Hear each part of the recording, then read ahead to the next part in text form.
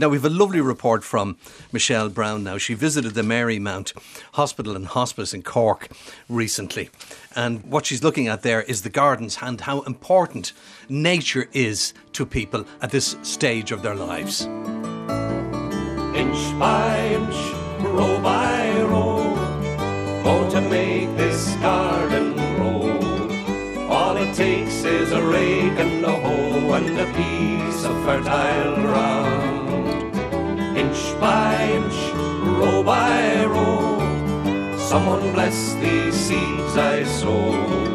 Someone warm them from below till the rain comes tumbling down. The gardens are fantastic for people that are suffering, because there's something when you're close to the earth, you're close to nature. Nature does speak to you, and we're all too busy. That's what happens. It's only when you get sick and you stop on your tracks that you realise there's a lot more to life, isn't there? Yeah, very important. You realise after that you have to change. Busy, and all of a sudden, when you're too busy, you don't touch into your emotions at all. So, this is where it is. I mean, it's a beautiful life. It is a beautiful life. That's Betty Penny, mother of Sonia Lynch, who passed away recently in Marymount Hospice in Cork. Sonia had previously worked for many years as a paediatric nurse in the Mercy Hospital, as well as a community nurse for the Mary Keating Foundation. She married John Lynch, who was a beautiful husband, perfect husband. She said he treated her like a princess, which she's very happy about. She has 3 children. Isaac is 12, Isabel is 15, and Alex is just 18. They're young. They're a lovely family, beautiful family. I couldn't fault them. She got sick 9 years ago, when she was 39. Breast cancer she started off with. She never cribbed, never complained much, kept going all the time. A beautiful person in every way. They were singing her praises, but we could also sing her praises. Ever before she got sick, she had a lovely nature, great empathy for people, understanding for people. Too good. Did you ever get a person who was too good?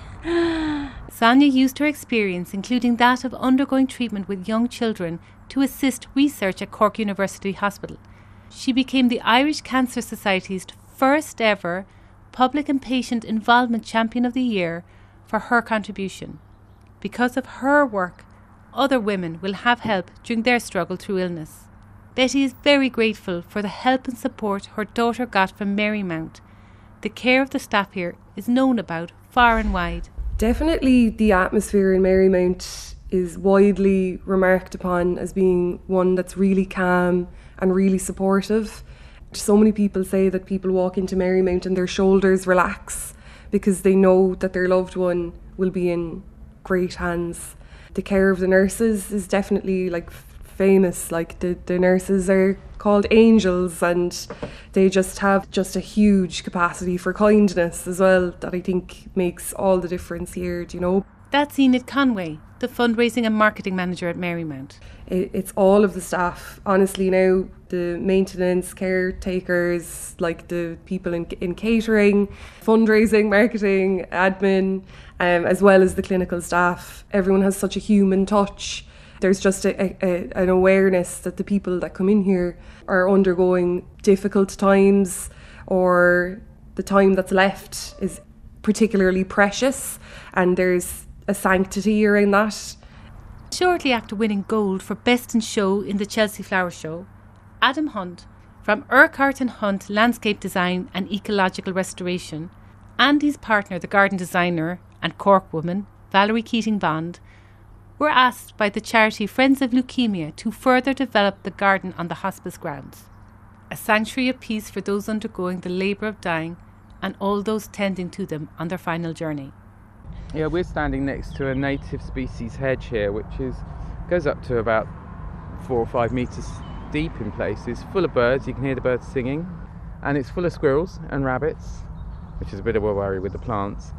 And there were 2 amazing ponds, both of which get frogs born in them every spring, but they needed a bit of love and care, and then so we've built our 2 gardens around those, haven't we?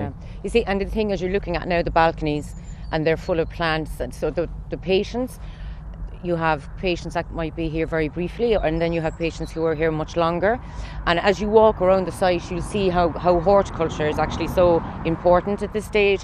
There's little gardens everywhere, and people who have their own terrace are encouraged, and they just naturally make it very beautiful.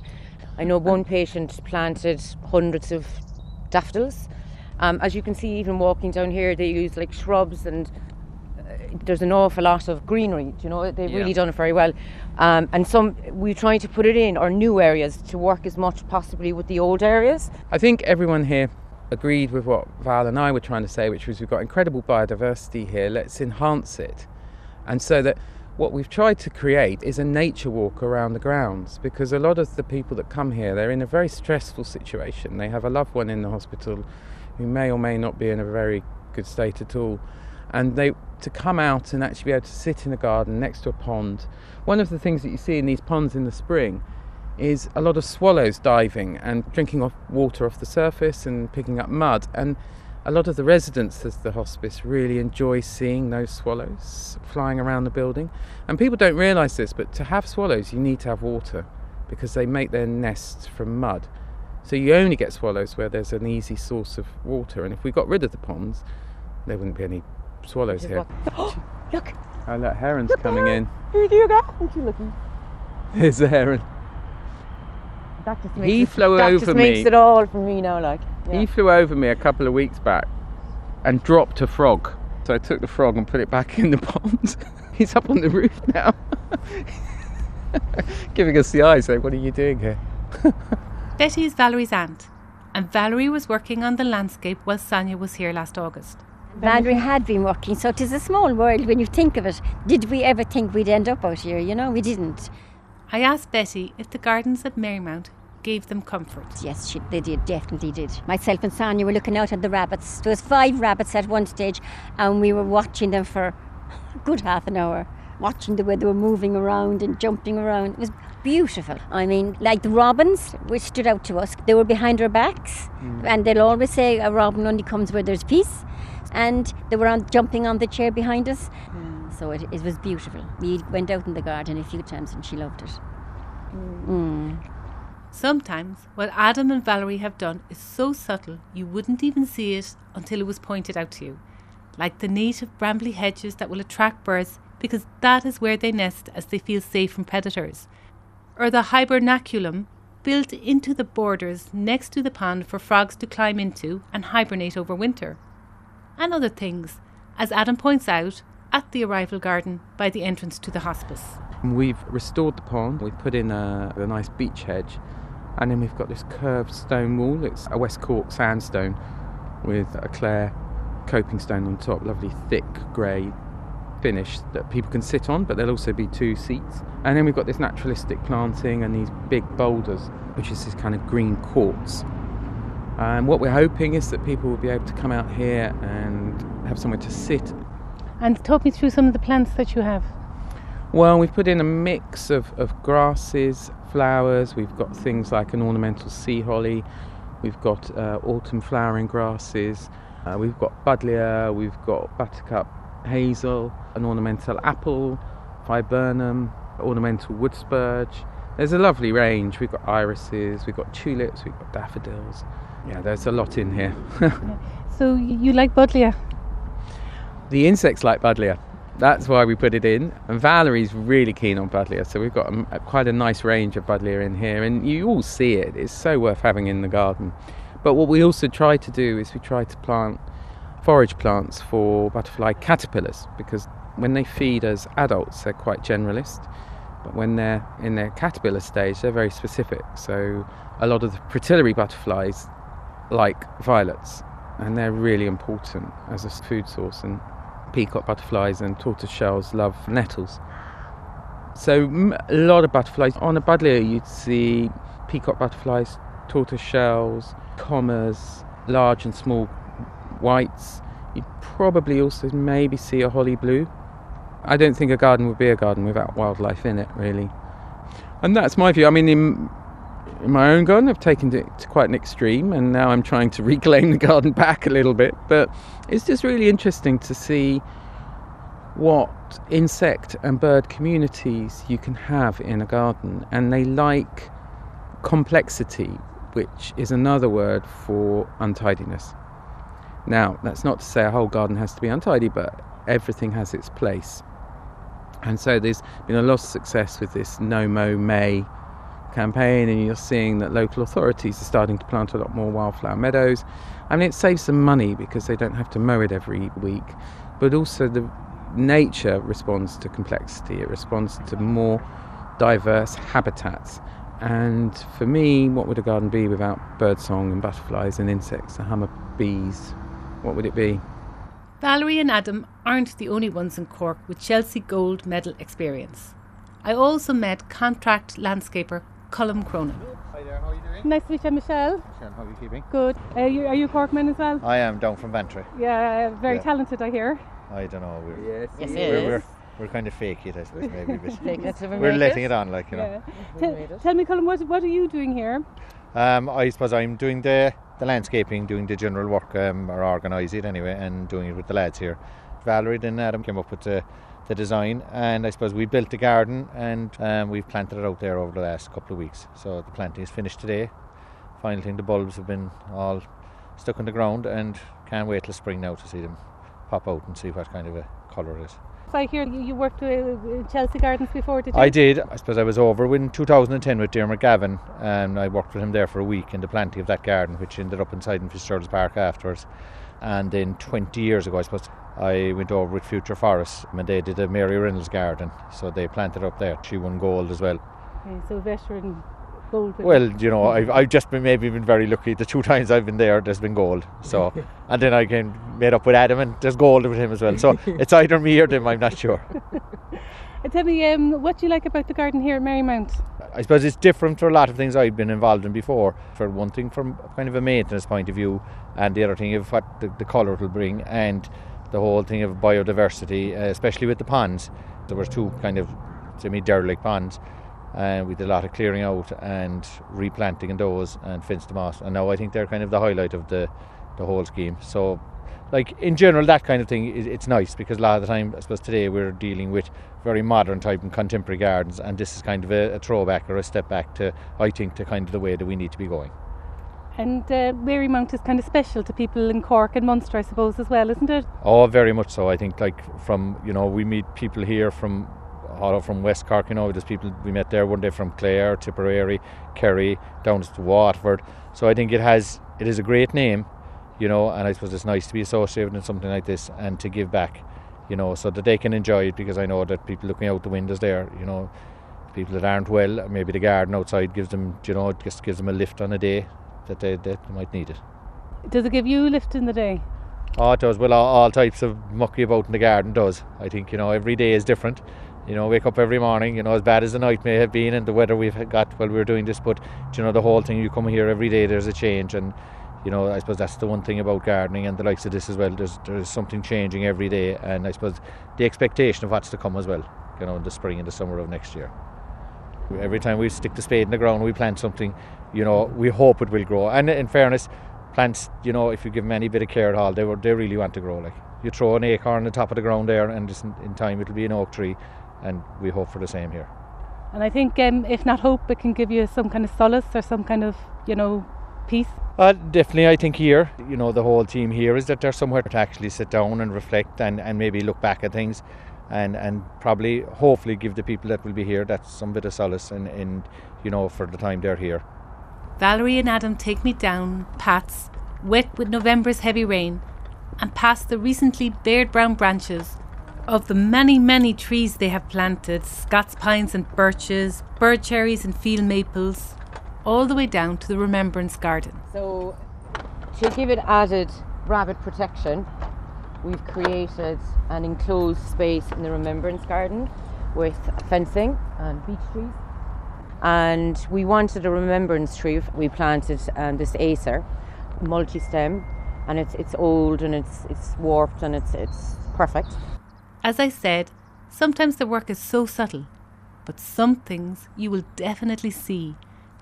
Like their signature tree, an Acer tataricum, which they picked for its lovely form and colour, including bright red leaves in autumn, and for the fact that it symbolises strength, courage and endurance. And then we enclosed it with beech hedging, and the pleach, its planting is more subtle and calming, purples, whites and mauves and lilacs, things like that. So and some roses as well. and some roses and different, I mean, perennials that we might not be particularly aware of in Ireland. You know, we've really experimented while keeping it elegant and calming.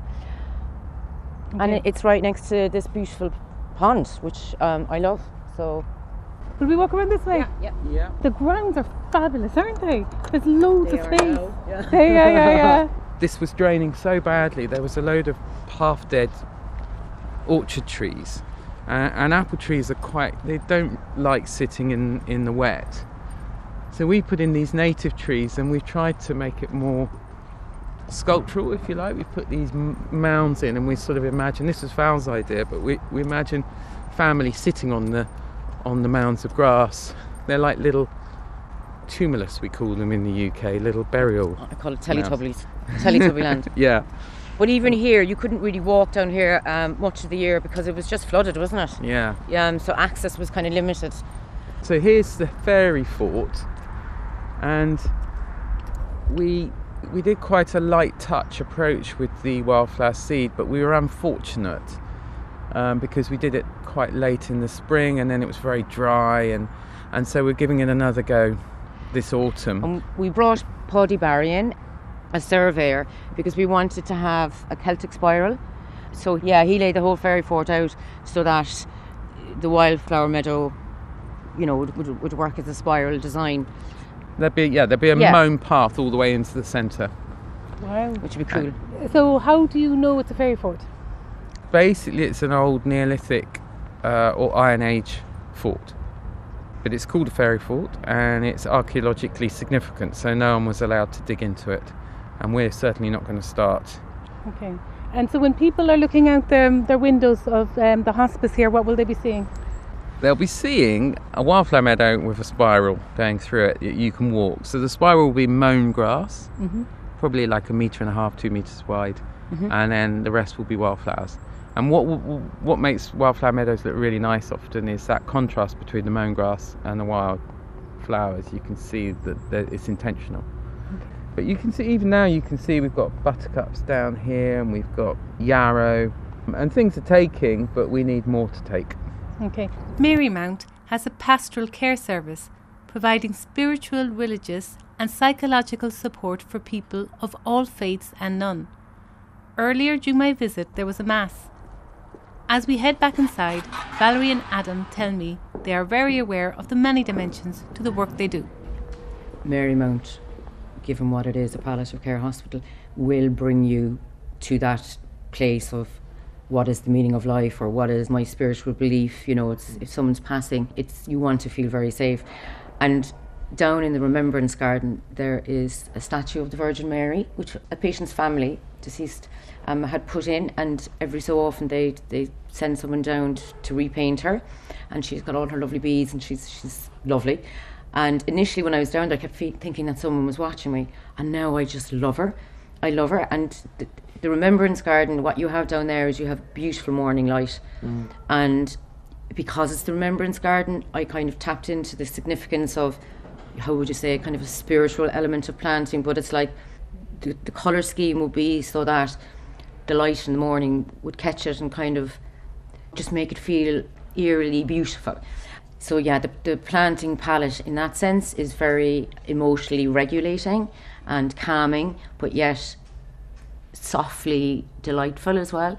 So yeah, spirituality would definitely be something that we have, I would feel, incorporated in here. And there's an awful lot of old folklore with the fairy field and mythological stories, you know, regarding the trees that we've used and things like that, and how things like the autumn leaf, how it changes and how it then comes again. So it's kind of about that death and rebirth. Sorry, I'm getting very deep, but it is a place of reflection, and it is a time of reflection, and gardens to me are a wonderful opportunity for you to reconnect with all of those questions. If we do our work well, we're storytellers. Yes. And we're an island. This is a land of storytellers. But it's the way the land speaks to us, and if we listen well, we can tell a story with our gardens and our landscapes. And as Valerie said, there's an extraordinary level of history on the site at Marymount, and it's a very, very special place in Cork. Everyone I speak to, it's dear to, who lives around here. Everyone has a personal relationship with it.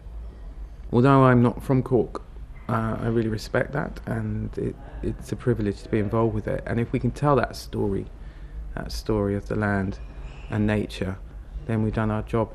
I mean, I don't know if I should say this, but like sometimes when I say I'm working at Marymount, people will say, "Oh God, I don't want to go near there." There is that kind of connection to it. There's in some way, there's a bit of a fear until people have a relationship with what's done here and how they're all angels and how they're all amazing. And so by making these gardens a beautiful place as well, I think it's a celebration of the lives that come here and the visitors that visit, so that it's not so frightening. Enid also picks up on this. I think there's a stigma around working in a hospice that it's going to be an incredibly sad place to work, but it's really not. It's more about life than it is about death, really. The ethos of palliative care is all about like making sure that you live the last moments of your life to the fullest, and having access to this like incredible garden. It's just another factor, and I think that people that come in and out of here are still, curious about nature and ready to be kind of captivated by flora and fauna and insects and everything, and to have that kind of little glimmer of magic in their day where maybe they can visit the garden with their loved one. We know from Betty that she certainly benefited from that glimmer of magic, that relief in nature in what she describes as the worst time of her life. However, like her daughter, she is strong, and she tells me Sonia's family are doing well and have fundraised in her memory to help build a paediatric ward in Sri Lanka. The family are doing very well. They're quiet, but they're very good, and they're coping very well. They're continuing with school, they have their sport, and at the moment, and they're even now at this stage talking to you, there was great support here for them. There's a great support for them when they need it. And you only realise when you lose your own daughter how many more people are going through it. Because you just wouldn't realise the impact it would have on you. So I think sometimes I feel at the moment, am I too good? But I'm letting it happen. I put on her tapes, her singing tapes, and then I go through my grieving. So I'm working like that with it. You put on her music? Her music. Yeah. Yeah. So I think she was very blessed that she came here really towards the end. It definitely did. She had it was beautiful here, really beautiful. And as you say, look, even the peace here now this minute, isn't it beautiful?